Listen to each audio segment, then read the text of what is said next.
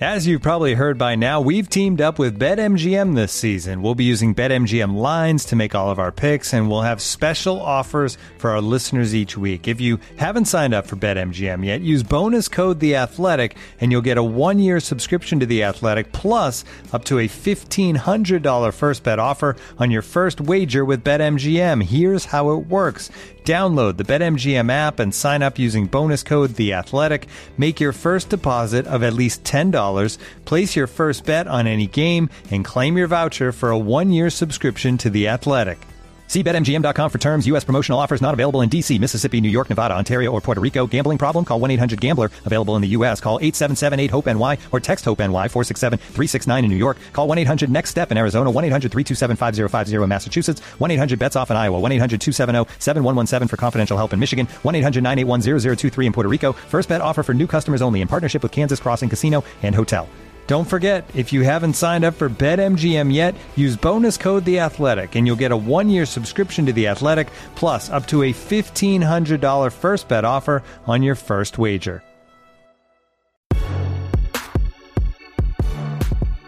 Hello and welcome back to another edition of the Standig Room Only podcast. Yes, I am Ben Standig, and I cover the Washington football team for The Athletic. Excited to be back here on the podcast. Coming to you Sunday morning. The Washington football team played Friday night, and I wrote about that, my takeaways for that over on The Athletic. You can check that out. And then on Saturday, I recorded an interview with John Keim from ESPN, also, of course, the host of the John Keim Report podcast. John and I got into a bunch of stuff. We went into some of the near-term components. What do we make of Curtis Samuel's still being out? Ron Rivera still not quite saying that Samuel would be back this week or not. And obviously this is the final preseason game coming up Saturday against the Ravens. If you're going to see Samuel out there in preseason, he's got to start practicing soon. And, you know, this lingering groin injury, what do we make of that? We also got into that Ron Rivera is still unwilling to just say that Ryan Fitzpatrick is the starter. No, there's no controversy. There's no competition. But why is he unwilling to say it? We ponder that, what it might mean broadly for the team. And we got into some other bigger picture topics as well, including just simply what do we make of this team for this year now that we're deep into the camp, and how do we maintain perspective when it's a forest through the trees situation. So a fun conversation as always with John Keim. I'll also get into a couple quick thoughts, my own thoughts about the game and also specifically what to watch this week at camp. But of course, just a quick reminder, you can subscribe to this podcast on iTunes or Spotify or anywhere you do your podcasting. But if you are an iTunes person, I haven't pushed for this in a little bit, but I really appreciate it if everybody has a moment to drop a rating and a review. I think you can drop multiple reviews. I don't know how that works, but all I can say is that these things help our cause for podcasters when it comes to various charts and people paying attention and all that kind of fun stuff. Advertising as well. You probably have heard we've got some commercials in here now, which is a good thing. I'll get more into that here in a little bit, but on a different episode. But anyway, if you have a moment to drop a rating and review, I really appreciate it. Everybody wants to do it right now. When you're hearing this, hit pause, do it. I swear I will definitely appreciate it. And of course, you can subscribe to The Athletic. I've got a new 53 player out, projection out. I wrote that one before the game. Honestly, I don't really think it's changing much, if at all, based on what I saw. And I've got more work coming out this week, including a fun project coming out on Tuesday that I hope everybody will check out. All right, so let me get to a couple quick thoughts here about where we're at here with regards to this team. Obviously, Jaret Patterson is a huge story, right? Huge story because he's a little guy running really well in football games. We knew he would be a fun preseason hero. He's become that for sure. But it's not just a fun story like our Marcus Masons type guys or Mac Brown in recent years. This one's actually going to be able to stick around. I think Patterson is making this team. I had him on the team before the Bengals game. No reason to change that view now. And I know that in normal times, we might think, hey, a 5'7" undrafted free agent running back, you can slip this guy through waivers, get him on the practice squad. You don't have to burn a roster spot. I understand that that's a traditional view of this. I don't think that's the actual case. Not only is Patterson proven looks to be a pretty good player and an NFL player at that, Ron Rivera made an interesting point in his press conference on Saturday after the game, he said he was asked by our friend Matt Parrish, like Matt sort of threw out the idea of that it feels like a lot of the undrafted players, undrafted free agents that stick are running backs. And I don't know if that's a definitive fact. I don't think Matt was saying it was a definitive either, but he posed that to Ron. And one thing that Rivera said was because running back position has been devalued, some of those players are sliding further into the draft. And a guy like Patterson, therefore, maybe actually does get drafted if we're talking about 10 years ago or more. But now he slides out. I think Washington recognized they got a good value. They paid him like he was a 7th-round pick. And I think he's making this team in part because they think other teams would scoop him up now they've had a look at him. And Washington doesn't want to give other teams a second chance. Whether that means they keep 4 running backs, that's something John and I talk about. We'll get into that in a few minutes. But that's something to keep in mind with Patterson, and it's something to keep in mind with some other positions as well. I'll get to that in 1 second. So just things to keep in mind this week. Tight end, Sammis Reyes, Tamar Hemingway, both in the concussion protocol program. Look, obviously, health first, so there's no need to rush. But this is the last opportunity to play in a preseason game, so you're probably going to have to get on the practice field sooner than later if they're going to play in this game. I don't really think this preseason game matters for Sammis Reyes. When you sign a guy like that, and a player with 0 NFL or 0 football experience, I should say, you know that it's going to be a long haul investment. I think based on what they've seen, Washington's going to be happy with the returns they've received so far, and there's probably no reason to deviate from that. The question will be, if you release him, do you think he clears waivers? I wouldn't be convinced of that. A lot of other teams were interested in Reyes based on the workout he gave at the University of Florida, based on the one game he had against New England. You saw some positive attributes. And, again, with the new practice squad rules, you can kind of have a guy, 1 or 2 players on your roster that you're kind of stashing in broad daylight, I guess, because you can bring in another tight end on game day with the practice squad rules. You have Tamar Hemingway, you have Ricky Seals-Jones. I think those guys probably clear waivers. And if I'm those guys, I would probably look at the situation and think that behind Logan Thomas, you would have 2 rookies in John Bates and Sammis Reyes. There's an opportunity here to play. So I think Washington will probably have essentially 4 tight ends, but Reyes is the 3rd, and then one of those vets on the side. Again, that's my assumption, August 22nd. They don't have to make a final call until August 31st. But we'll see if either one of those guys are back on the field this week or not. Another one to keep in mind, Casey Toohill on the defensive line. He's been out now for some time with a toe injury. I think Toohill had a shot to make this team as one of the backup defensive ends to Chase Young and Montez Sweat. We already know that James Smith-Williams looks like he's going to be one of those players.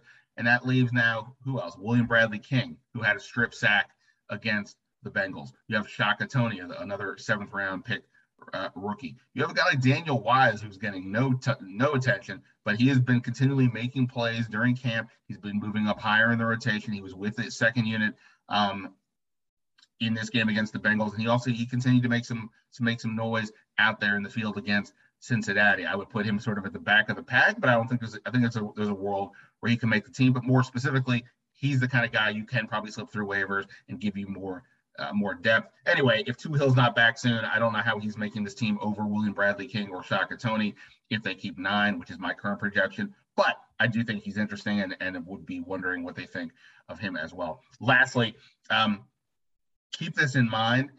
My sense is that teams out there are monitoring Washington for at least 2 specific positions when it comes to the waiver claims. One is the defensive secondary, specifically cornerback. One is offensive line, specifically offensive tackle. At cornerback, no. I don't mean William Jackson or Kendall Fuller or Jimmy Moore or Benjamin St-Juste.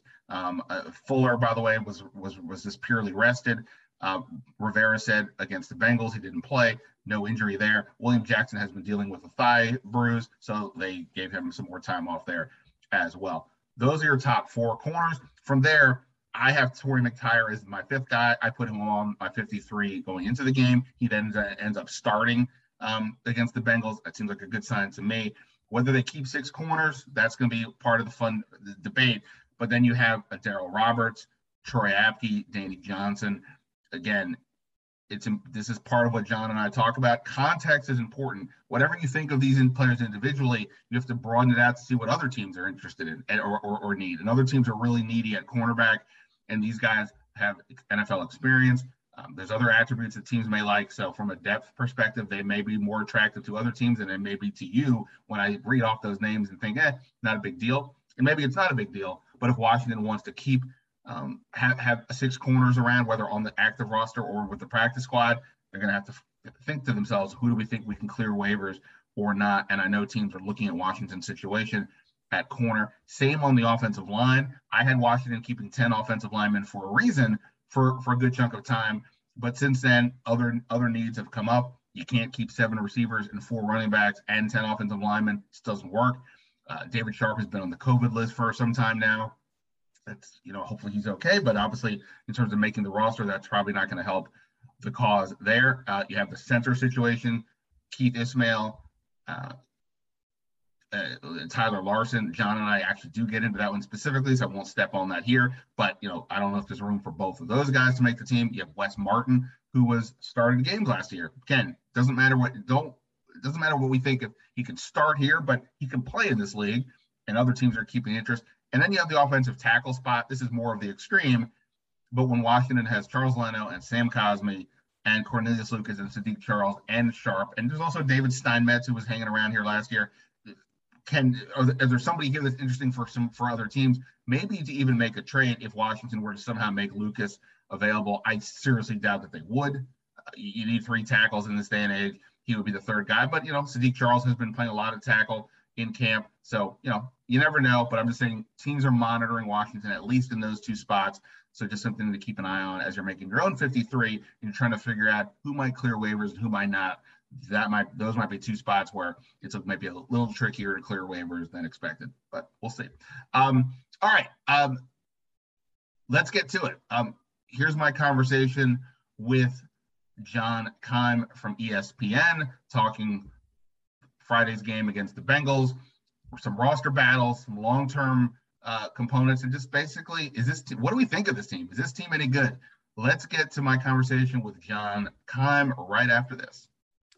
Looking for an assist with your credit card, but can't get a hold of anyone? Luckily, with 24/7 U.S.-based live customer service from Discover, everyone has the option to talk to a real person anytime, day or night.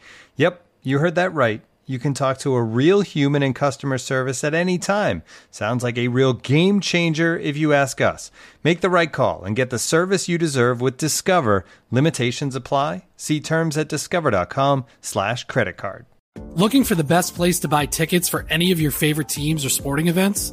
We've got the spot. Our partner, StubHub, has been the leading ticket marketplace in the world for over 20 years, providing a 100% guarantee with every order. From a worldwide selection of live events, the widest choice of tickets and industry-leading partnerships, StubHub has what you need to purchase with confidence. StubHub, an official partner of The Athletic.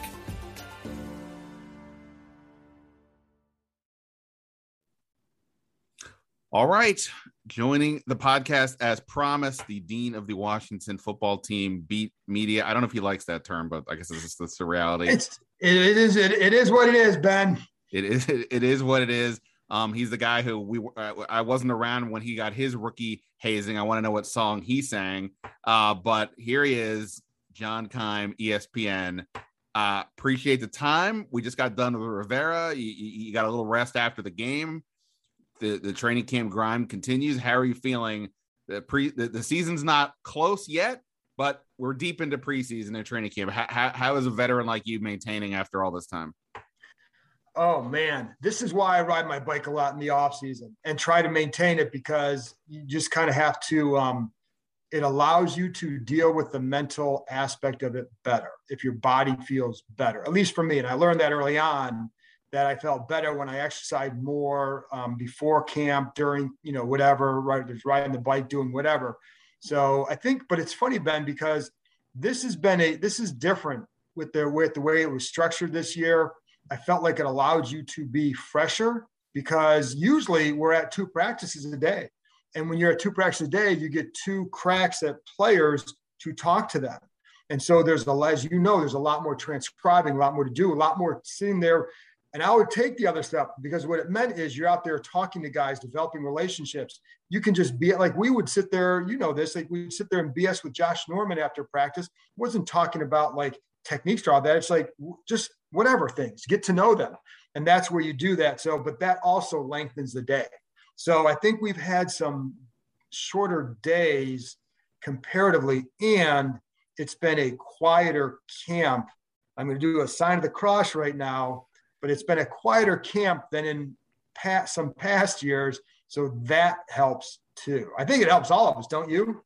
Yeah, I mean, so for the walkthroughs under Jay Gruden, we would go out there and see it now. And everybody else too, every other coach. Yeah. And so to be clear, at least the ones I did watch under Jay Gruden, it was the epitome of, oh my Lord, this is a waste of my time. There's nothing really happening. Josh Norman's got a soccer ball out there. There's not much going on, but we had to wait around and you're doing other stuff. And then, like you said, you still then, once the players are coming off the field, you're really back on the clock doing that. And you're right. Now here we do the morning, we see a lot. We talk to everybody, whoever they bring out, and then we go and go back to living lives quicker. So yeah, you're right. That is a good point about feeling a little refreshed. I will say, like, I've tried to meditate this summer leading into this, because like I needed to do something to de-stress. Last year obviously was a lot going on for all of us, but like I was really like fried. So I was like trying to figure out, and I've tried to exercise. I have not maintained a steady regimen, but the meditation I think has helped to sort of keep me grounded and calm, and we'll see. Come October, we'll see where I'm at. But right now it's helping. But it's funny because I learned that early on. There was one year when I first got a bike. I brought it up to Carlisle. This is how long ago it was. And I think it was Marty Schottenheimer's year. We were up in Carlisle, and Paul Woody and Joseph White and I would go bike riding every morning. And initially started off as 45-minute rides, and it graduated to about an hour and a half and sometimes longer. But I also noticed how fresh I was going to practice. And Marty, Schottenheimer's practices were a bitch. I mean, even covering it, you felt exhausted because it's 2 days full pads, which means just a lot more action. And just imagine if you had Twitter back then and you're having to do that twice a day, you're doing the same, paying attention to that same level of intensity. And then again, it's just more going on, more to learn, which was great, but it did add to, and I think, depending what time they structure the day, but I noticed that with the biking, I was fresher going into practice. I'm like, well, I've got to continue this. And then it stretches in the off season. And then, you just, because as listen, what we do, we're not curing cancer. We're not doing anything that's like contributing to the, to civilization's, greater glory or whatever like that. We're writing about football, but it's something people care about, and it is public. And so like when it's very public, it adds a level of stress. And so you have to be able to deal with that. So there was one year I was going to do yoga and I didn't. I ate better and I did more. I kind of increased my stuff in the off season to get better. But you need to do that. And it's, at least, I don't know, especially because as you get older and you get younger reporters, you don't want to fall by the wayside. There you go. I hear you on that. I mean, when all my Seinfeld references or other references go way over the head of everybody around me, I'm like, oh no, there's a age gap here. But it's not just, like you said, it's not just about my corny references. It's about whatever stamina, being around. You got to stay young and stay sharp. In all that. Speaking of old guys, Ryan Fitzpatrick. Let's go to that. I wasn't really going to lead off with the quarterbacks, but we're talking Saturday afternoon. Ron Rivera just spoke to the local media a few minutes ago, recapping a little bit of Friday night's game and getting into some other topics as well. And we all sort of discussed this last night at the game that, hey, you know what? It's now 2 preseason games in, and he has not officially said that Ryan Fitzpatrick is the starting quarterback. I think you and I were among the people that said from the start, there's no competition here. It's Ryan Fitzpatrick. We can move on. But nonetheless, this is still out there. I looked it up last year. He named Haskins a starter, I think September 2nd, ahead of the September 13 game. But at least then, Haskins obviously was unproven. So whatever. This is pretty obvious. So he was asked today about this. And here's part of what he said, quote, he's like, I can do it, but whatever. He's like, we don't play for another 21 days. Whenever it's time to say it, I'll say it. Whenever we have to put out a first depth chart, you guys will see it. And then he goes on to say, we get caught up in something that's not as important as practicing, developing, and learning and doing things the right way. Okay, so here's my question, I guess.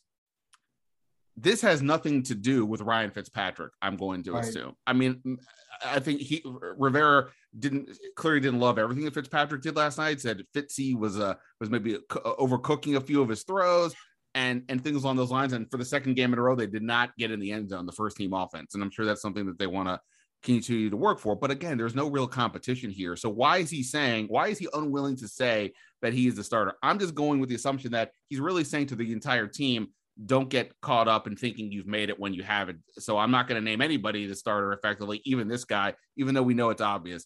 That's about as best I can come up with, but I still think it's kind of weird. He just can't say it. It's no been competition. Heineke has been okay at best at times, nothing that extraordinary. Do you make anything out of this? Or what do you make of why he's unwilling to already just say it? Well, first of all, we need Dwight Schrute to get up to him and just say it.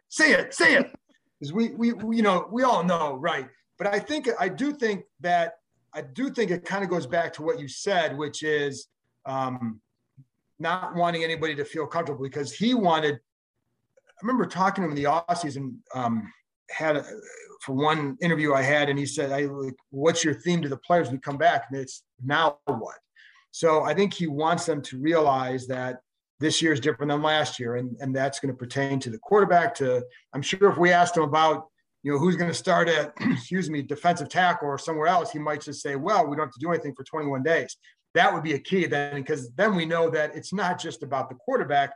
That's the spot we just always ask about. So I do think there's some of that. I thought going into camp, I wondered if, and Ryan Fitzpatrick talked about this last week, which was he had some hiccups in the spring because he's learning an offense that's new, but also he said they kind of process some things differently than he's used to, which led to some of those hiccups. And so maybe from a coaching staff, it's like, well, if you don't see some progression in your back pocket, well, maybe we can give more reps to Taylor Heineke. Thing is, in the last couple of weeks, how many times have we seen Heineke with the ones in practice? Have we? Never. Yeah. Yeah. I mean, saw it some in Richmond. There were a couple reps here and there, but so I think he's certainly not fooling anybody around the league, because they all know, and all they have to do is read or listen to any one of us, and they know that, well, there is no competition there. But I think it's as much like what you said, is not wanting to have people kind of get ahead of the process. And that goes back to Dwayne Haskins and in this situation, because I think they seem to be pretty pleased with Haskins up until that point where it's like, okay, now you can relax. The thing is, Ryan Fitzpatrick is not Dwayne Haskins as far as approach and all that. And so I don't know that you'd have to worry about that. But I do think a lot of that goes back to that. And I think I think there's an overcorrection maybe a little bit from last year. And so, but I think it's probably all of that. Because again, we all know we're out there. And the other thing is, right after he said that, he was effusive in what he likes about Fitzpatrick and the veteran savvy and what that meant to him. So there's your answer. And from the beginning, that's what I've always said, is like, they like this about him and they keep selling that. Everybody sells that about him. So that matters. He's got it. So we already know. It's just like the official naming. And maybe he just doesn't want it to become a story that Rivera says Fitzpatrick is a starter, for whatever reason. So, but we all know the score. So I want to ask it a little bit later, a question about maintaining perspective while covering a team. But in terms of that, as I watch Ryan Fitzpatrick play and you see the Fitzpatrick of it all, the Fitzmagic of it all play out before your eyes, there's some throws he makes, you're like, wow, it was really impressive, whether it's in anticipation or just the accuracy or what have you. And then there are other times you're like, oh my Lord, like where is that? There was a sequence last night in the game where he throws the 29-yard pass to De'Ami Brown down the field. It's an RPO, good read. They're on the same page. That connects. And then his next 3 or 4 passes were just total misfires. He went to Humphreys over the middle at one point. It was nearly intercepted.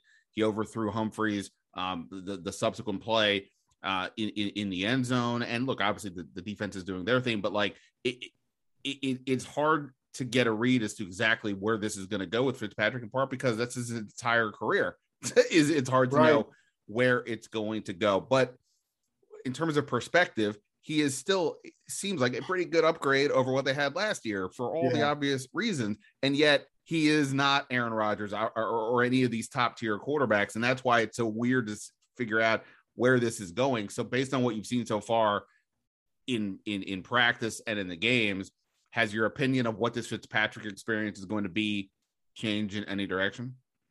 I don't know, because I think the way we've always and the way I've always viewed it, and I think others too, is that it's an upgrade over last year, which really tells you how bad last year was is for quarterback play overall.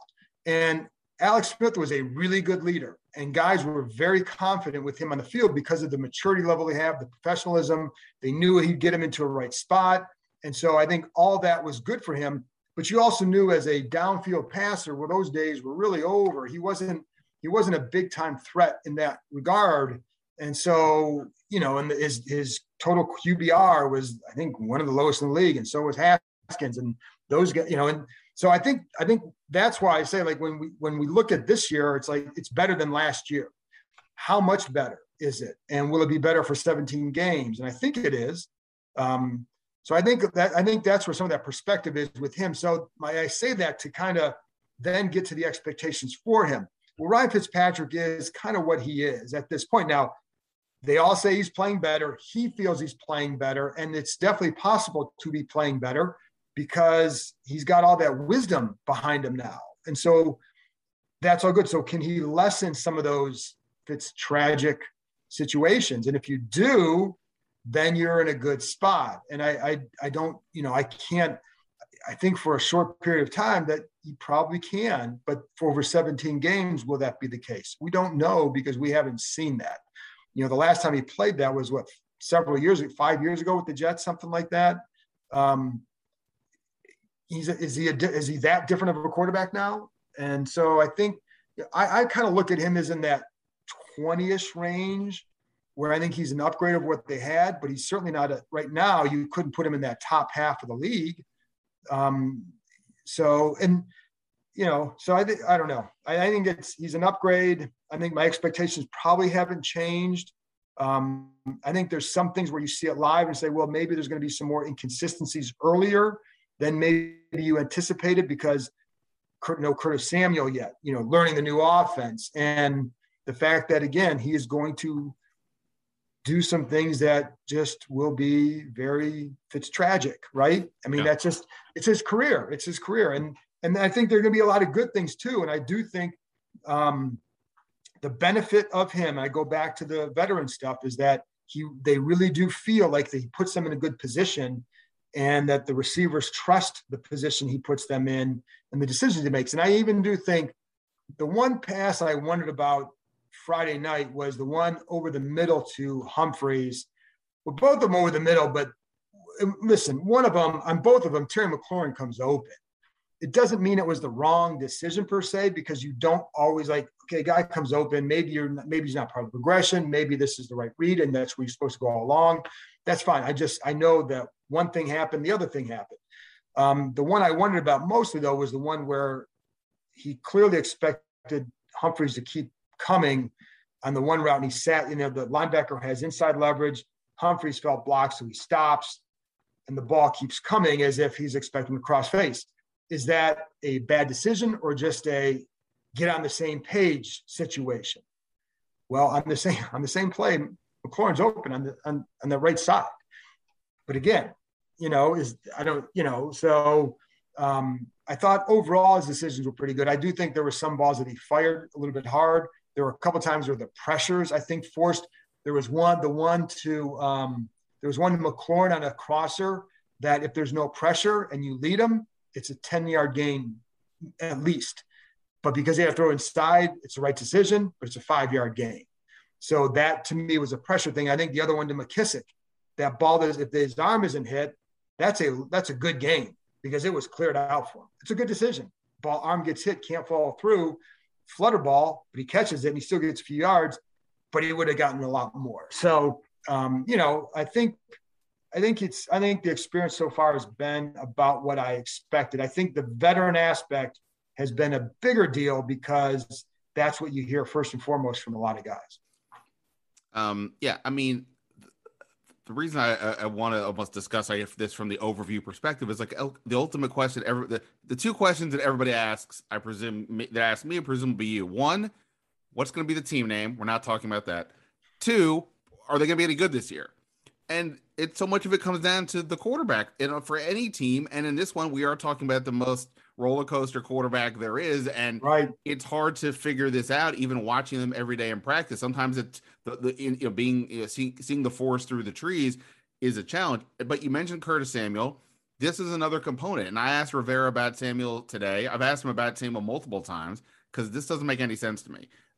It's not so much that it doesn't make sense if he legitimately can't practice yet because of this lingering groin injury that's been happening that happened back in like May, I guess. Okay, that's part of the deal. But every time we ask about it, Rivera says nothing to see here. It's all good, not a big deal. He's not worried about it. Okay, and obviously the coaching staff is familiar with him, but I do want to see how they're going to use Curtis Samuel because in 2019 they used him more on the outside. In 2020, the new coaching staff used him more in the slot. I'm being very simplistic, but that was the basic gist of it. And you do have a new quarterback in Fitzpatrick. He's got to get on, got to get on the same page and practice and know how to, how this guy's going to run routes. Plus, again, he's going to line up all over the place. That will affect who else is out on the field and so on. And yet, Rivera wouldn't even commit today to saying that Samuel will practice this week. The final preseason game is obviously at the end of the week, and my sense is that he's been ready to go. That it's not that big of a deal, and yet he's still not going. It is weird to me. And so when we talk about where is his offense going, what is Fitzpatrick about? They clearly have a lot more weapons. It's not just the quarterback upgrade. The receiver upgrade is significant across the board. Antonio Gibson going into his second year should be better just based on simply having more experience. Same thing with Logan Thomas, right? He looks so comfortable out there at tight end. And yet it's weird to me that the Samuel thing keeps going on. So what do you make of that based on whatever Rivera said today and just the fact that they keep saying it's not that big of a deal, but yet here we are. Well, first of all, the number one question I get asked is, what is Matt Paras really like? So that's the one I always get asked. We can divert the podcast as an answer to that question if you like. I think it's the thing I don't know with him is because with the groin from the beginning of camp, you'd hear they're not that worried about it. It's a very low worry. So I wonder, he was on that COVID list, and nobody's ever said if he's had it or not, but he was on there for 10 days, 11 days? Yeah. You wonder, I don't know. I'm speculate or maybe whatever, but listen, in general, people who have caught that have had some lingering issues afterward. You don't just go back to full strength. So is it the groin or was it something else? Because they are working big time on his conditioning. And last week there was a little bit of a slick field. So they kind of limited him on that way, even though the field's in good shape, but they certainly limited him after he was out there the one day. So I wonder are we going to see him out there this week? If not, then I think it's like, okay, is it the groin or was it something else that is now maybe he's having to work back from? Because again, in general, people who have had this, even last year, you'd see some players who'd come back and play, but you knew they weren't the same because they didn't even have the same strength or whatever. So, all those things you wonder about what else could it be, and then have them get back to that conditioning level. So this will be a big week. If the weather's good and he's only doing, stretching or some individual, then it's like, okay, what's going on here? I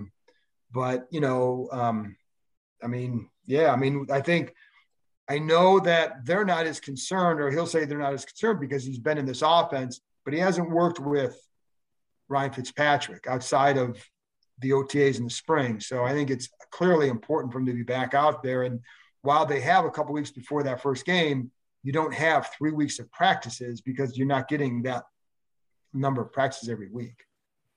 Yeah, it's fascinating. And this is just, the constant game of trying to figure out what is the coach saying.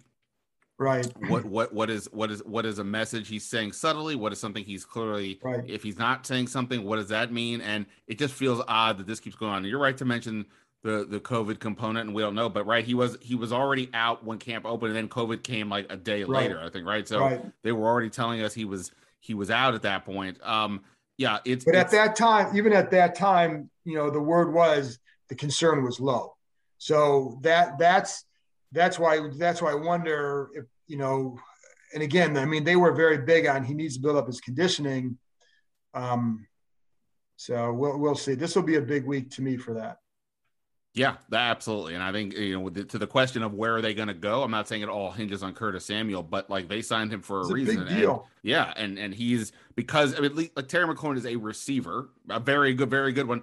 He's a receiver. Curtis Samuel is the Swiss Army knife who will play all over the place. You kind of want to. It's not the easiest thing to integrate if you're going to use him in all these different ways. So you'd like to see it. All right. So here's another thing that Rivera said today that sort of caught my ear. He was asked by JP Finley, does draft status matter when you're looking at players and you're making some final roster decisions? Obviously, we're all discussing our 53-man projections and all that stuff constantly. Rivera says, quote, maybe the only time it's ever important is the first year. After that, you start looking at guys that are going to help you right now. You don't really want to cut a guy you drafted right away, but you want to play the guys that will give you the best opportunity to win. Sometimes he said, he adds, there's a point every now and then where you just have to admit a mistake and move on. And I hear that. And of course, certain names of players come to mind with this team. I think for some people, you looked at a guy like Antonio Gandy-Golden, who they drafted in the fourth round last year. This coaching staff, at least, it wasn't the same front office people, but same coaching staff, a lot of the same scouts. And obviously, basically, it was a redshirt year between the injury and the adjustment period. It was, he didn't do anything. And then they go out and bring in a bunch of other receivers, and it became the question for some people of, is he going to make this team? My basic stance was, you don't give up on a fourth round pick you just drafted. But he addresses that, not speaking to Gandy-Golden here, but addresses that by saying, hey, at some point, it is what it is. And they do have a lot of other receivers. Now, I've had Gandy-Golden on my 53 the whole time.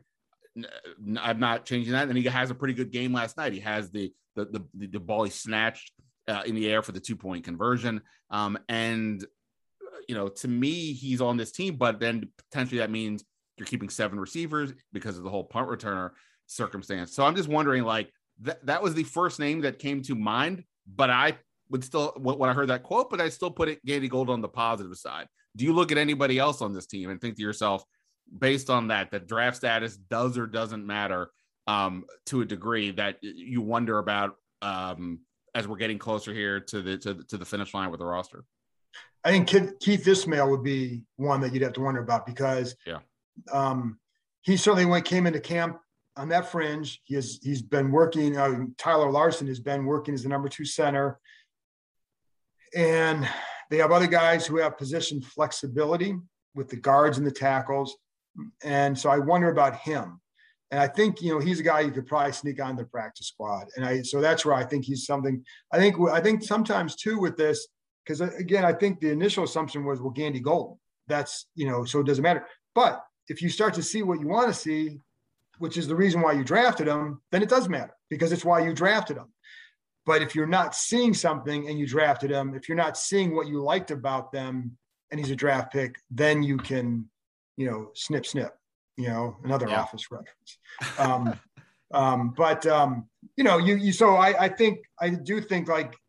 think Ismail would be the one that it would probably apply to the most. And I'd have to look at even who other, looking at the draft picks from last year, but I think he's the one that would jump out.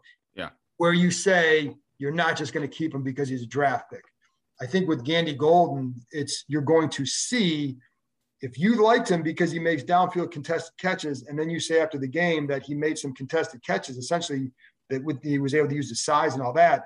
Well, that's the reason why you drafted him. So why would you give up on him now if you're starting to see the reason why you drafted him? So that's the one where it doesn't apply just because he said that doesn't mean he's going to cut all these picks. It's, you look at it individually and like, are they showing what they liked about them before the draft? Yeah. Ismail is exactly, the other guy that I was thinking about. I remember when they signed Tyler Larson, you're like, okay, a Carolina guy. I'm like, wait a minute. This guy's been around the league. If you're bringing him in from Carolina, we kind of know what that means, but you already have Larson. You just signed Chase Roullier to an extension. And, you know, at that point, we didn't know exactly how everything would shape out, but it got the male model. Yes, there's the Zoolander Toth component here as well. But like, yeah, I mean, like I kept having Ismail on my roster because of this exact thing. They drafted him last year. He had a good reputation coming out of USC. Right. Why not? I mean, obviously we didn't see him play last year because, you know, Chase Reed doesn't get hurt. But then they bring in Larson, and now Larson lately has been playing ahead of him consistently. Did last night, and I'm with you on that. It does feel like that could be an example of where they make that move. So to that end, if Keith Ismail is released, I don't think anybody's going to go, wow, that's a stunning cut. This isn't Adrian Peterson last year or even a Sean Davis. But the surprise cut is a favorite topic of mine. We all brought it up in Richmond a bit. I said on here, like, if at the start of all this, if I had to give somebody who was none of us are going to call, none of us are going to project, I went with Adam Humphries because they just had a lot of other receivers. He's had the injury history. He's not part of the punt return team. They have other slot guys. Obviously, Adam Humphries looks to be solid, and that's all fine. But the point is a surprise. I thought about this earlier, knowing you were going to come on. I didn't have anybody that's like jumping out at me, but the one guy who I think is sort of this guy, and this is in part because Jaret Patterson has turned into everybody's favorite running back, is Peyton Barber. And two things that stood out to me in the game last night made me want to think about this again. One is that multiple times they use Antonio Gibson in short yardage circumstances. Now, it didn't always work out. He did make one 3rd and 1, but then he got stuffed a 4th and 1, right? On another play. And, you know, Rivera talked about, I think, some hesitation with Gibson. And this was the thing, right? I mean, it's amazing. He only had like 38 carries his last year at Memphis and then became an NFL starting running back. Of course, there'll be an adjustment period, but this is a key component, that short yardage. And it's not realistic, I don't think, to have 5'7" Jaret Patterson take that role. However, Jaret Patterson played with the starters last night. That's not nothing. And he was the first running back other than Gibson to get a carry. So I guess I in the 53 I just did, I had 4 running backs. Don't like it. I don't feel good about it, especially when you have Samuel who will play in the backfield. So I don't like keeping 4 running backs in general, but I'm there now. But if you made me pick a surprise cut, I guess I would go with Peyton Barber because I think Jaret Patterson's safe. I had him on the 53 before. No reason to change it now. And they did seem to want to try Gibson in some of these short yardage spots. So where it doesn't have to be Barber, pick anybody else, whatever you want. But like, what are your thoughts on the Barber part of this? Or is there somebody else that you think maybe is someone to keep an eye on that could be a surprise? I think with Patterson, if he makes it, and I would keep him. And I would, if I had to do my 53 today, I'm putting him on there, not because he's this great camp story, because listen, I've seen every year there's this guy who rises up and everybody says, you can't cut this guy. They cut him, they keep him on the practice squad. Nobody ever picks him up. Or if they do, they never amount to anything. That's happened all the time. And every team has a guy where the fan base says, you can't cut this guy. That said, I think there's something different with this kid. I think he's a kid who, sometimes you see a guy and you think he can do something, then you hear some stuff about him behind the scenes, and maybe he's not, maybe it's just more this and he's not picking X, Y, and Z up. So that they're really not going to factor in the future like you think they would based on their numbers in the preseason. I think this kid will. I think I have liked this kid from the first, just the way he catches the ball, the way he runs his routes, I think is pretty good. I like how he can make some guys miss. He had a nice little jump cut in the hole yesterday that I really liked. Now, you've got to do it against starting levels because that's the level you got to do. When you do it in the second half, that's good. But what that does is earns you more reps. And like he got last night, he did get some first team reps because they need to see too. You can't just go by, well, he did well in the fourth quarter. All right, he's going to be great. Now that earns you more reps against the ones. And that's what he got. So I'm saying all that. And I think the other thing that was a key is really good kickoff return. And then after the game, Ron Rivera talks about him being dynamic, possibly as a kick returner. You don't get rid of those guys. You don't get rid of guys who are potentially dynamic because how many guys are like that? So it adds up to him. If he makes it as a 4th back, you've got to play special teams. And that would be his role. So you could have 4 backs and have 4 active if his role right now is just as a kick returner. Because right now, who's he going to go in there ahead of? You're not putting him in there ahead of McKissick. McKissick's done what he's done. How would McKissick look if he's playing in the fourth quarter of some of these games? Right. You know, he looked good against starters last year. That's, you know, he's done that. He's done the protection. He's seen all that. And so I think that's, you know, so you're not putting him ahead of that. You're not putting him ahead of Antonio Gibson and Peyton Barber for whatever anybody wants to say. The bottom line is, first of all, they really like Patterson. So I'm putting him on. But they also like Barber. So now if one of those that group was going to be cut, well, you probably say him. But even though Patterson's role is a lot more like J.D. McKissick's, but you can't get rid of him, you know? So, and Barber also does have a role on special teams. He's one of the upbacks.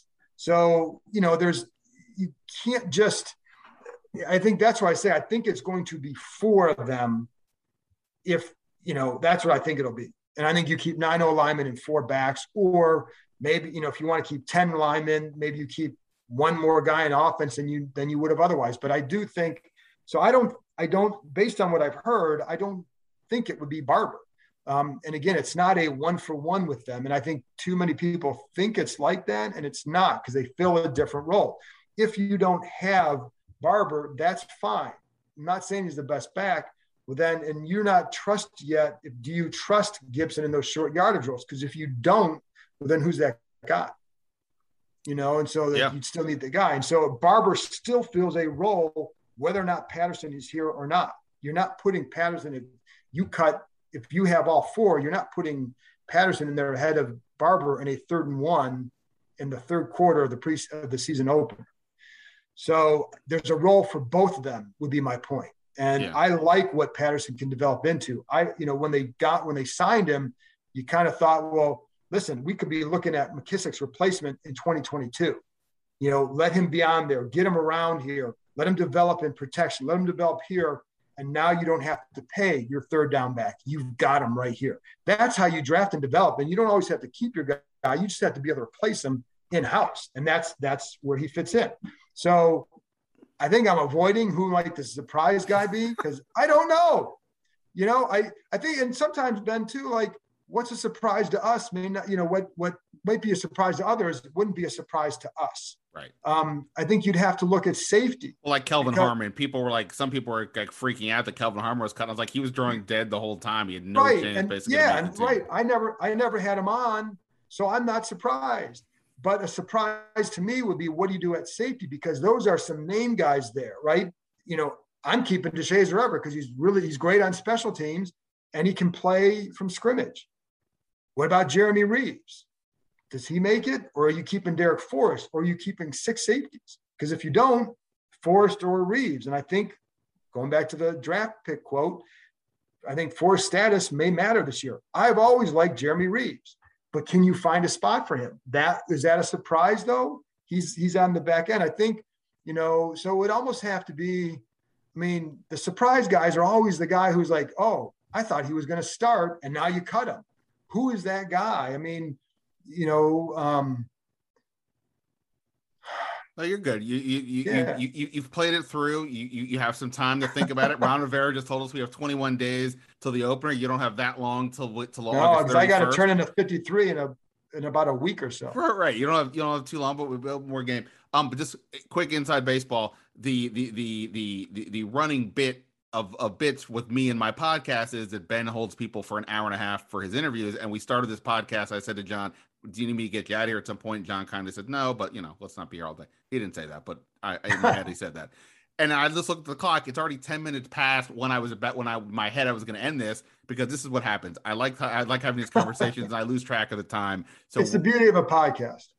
It is. So I got one last question, and then I'll let you get on with your life. And that is to sort of go back to the bigger picture component of this. Like, it's the idea of, we haven't really talked about the defense here. Obviously, they did a pretty good job against a Bengals offense without Joe Burrow, so a pretty muted opponent there in that respect. But, you know, that's part of the situation. The defense is probably going to lead the way. So whatever you think of this team, it's probably going to be that. And I guess the basic question is, overall, like, beyond the quarterback, like, what do we feel about this team? But that's not really my question. My question is more or less, I know it is very hard, both for a reporter sometimes and for fans, to maintain proper perspective and context, because we're so focused on this one team that we can lose sight of, whatever you think of Fitzpatrick or Heineke, how do they compare to others, for better or for worse? Same thing with the defense. I'm not aware exactly of everything that's happening in Dallas or New York or Philly. I see the headlines. I'm not watching everything. So it's important to maintain some level of perspective. So I'm wondering, one, I guess, how do you, having done this for a minute, maintain your perspective when everything is kind of happening? You don't seem to get caught up with the hype over this guy or that guy. It's not easy to maintain, though, that proper perspective. And then I guess to sum it out, where are you on the team overall right now? Yeah, and I think sometimes, Ben, it is hard because we don't, I'm not watching any of that stuff either, because to be honest, like even on a day like today, you come home and in the morning I'm watching this game again and looking at, this and that, and trying to break this team down. And then we have the press conference and, we're talking, I'm going to work some more after this. By the end of the day, I don't want to sit there and watch Dallas. Come on. I'd lose a lot of my hair. And so it's just because you talk about going back to the earlier stuff, you need to sometimes get away from stuff and just watch something that's, either baseball or not sports related. Something doesn't always have to be football, or it doesn't have to be it may just be just for enjoyment versus, boy, I better learn about the Cowboys, the Giants. Like we have, just like you, I have a reporter in those cities. I can ask them, I'll just email them. But I think the way I keep it is, how does this team look to me? Like, is this a 10-win team? Is this a 7-win team? I remember there was one year when Gibbs was here and they started kind of slow. And I remember thinking, like, in camp, I'm like, this is a 9-win team. And like, they're better than, or 9 or 10-win team. Like, and they were struggling. I'm like, they're better than this based on what I saw. I can't believe they're like this. They're better than this. And then they won, like, I think 4 or 5 in a row to end the season, and they end up with 9 wins. Like, well, that's who I thought they were. So you try to measure it that way. Like, I don't, you look at the schedule and all that, but we don't know what the schedule is how it's going to unfold as far as not all these quarterbacks are going to miss these games, but somebody might, one of these, Mahomes or one of those guys may miss a game or two. How are those teams playing with those quarterbacks? We don't know yet. We just know it's a tough road. So I try to look in, like, where are they strong? Where are they good? And how does that translate to a season? And they have a really good defensive line. We know that. Now, on defense, what I don't know is what's Jamin Davis's impact going to be. Will he be at the level that they need him to be to have a consistent run defense, for example, and filling in the gaps and all that? How's that going to look? I think that's a big key. Offensively, I like the line depth, but what about that starting unit? I like how Cosme's progressed. So then you look at that and say, okay, I think I think the potential is there for a solid offensive line. We know the defense line is going to be top notch. Potential there for a better offensive line, maybe better consistency because of the depth. So that's all good. So you look at that and say, well, I like the building blocks and all that. So you kind of say, are you seeing the right things develop? What you're hearing from players is a lot of repeating of what coaches are saying, which I always take as a good sign. So that it's the buy-in factor. So, and then you look at the quarterback. And so, like, if you look at the quarterback, you say, well, with this base of talent, if you put a higher level quarterback in there, they're considered really good, but they don't have that guy. So that's where you say probably 9 or 10 wins. That's where I look at them. So I try to arrive at it that way. And it's difficult because, you say that, like I say that in a couple, like 2 years ago, the Jays last year, you knew it was going to be a disaster. And I think I even remember picking, like, I don't know, maybe 6 or 7 wins, but that was like back in the spring. It was like going into the season, like you knew you're way off on that. That's like, great. You know what I mean? If you're going 7-9, that's usually a very pessimistic viewpoint. 6-10, 7-9, that usually is saying, I think it could be worse. So you're not always right on it, but you try to gauge, like, how do they come across? Is this a 12-win team? And I haven't seen any of those here. I think this team does have that feel because of a lot of the building blocks they have. I don't think Chase Young is not a mirage. Montez Sweat is not a mirage. Terry McLaurin, not a mirage. Curtis Samuel, when he gets out there, if he can stay out there, he'll be good, right? So I think De'Ami Brown, got to learn about him. We can see, we like some stuff, got to learn. Antonio Gibson, I'm high on him, but how's he going to progress? We don't know. I'm guessing, and I think it'll be good. And I've seen some good signs, but how is it? So I think there's enough questions to weigh you, to bring you back a little bit, and how they fit in the division. I really kind of focus on how good do I think this team is, and then say, okay, then you look at the schedule. So maybe if you think, well, could they win 10 or 11? Then you look at the schedule and say, well, I think with this schedule, that's going to be difficult. So that's why I say I look at them as in that 9 to 10 win area, as maybe 10 as a ceiling. And if Fitzpatrick goes off, well, then you can be better. But I'm not anticipating that because he hasn't shown that in his career, right? Yeah. So, that's how I kind of arrive at that. I do, I like a lot of what I've seen. And there were sometimes even in the past regime that, you'd see some stuff, but you also knew, well, they're weak here. They haven't answered this question. There's a lot of if, and here we're asking, well, could Chase Young become the best defensive end this year? I mean, that's a conversation. We haven't had that, right? And I don't think he will this year because that's asking quite a bit, but you see the talent. We saw what we did last year. We see how he and Montez are in practice.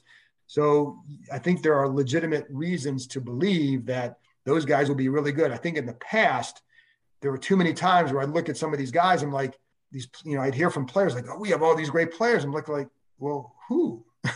Like they're names, but they're not great players anymore. Or, they're, I don't know. You just kind of knew that this team, I feel like, is a little bit different in that regard. So I think that answers both questions in one. And and the reason why we went longer is because I gave a long answer like that. So there you go.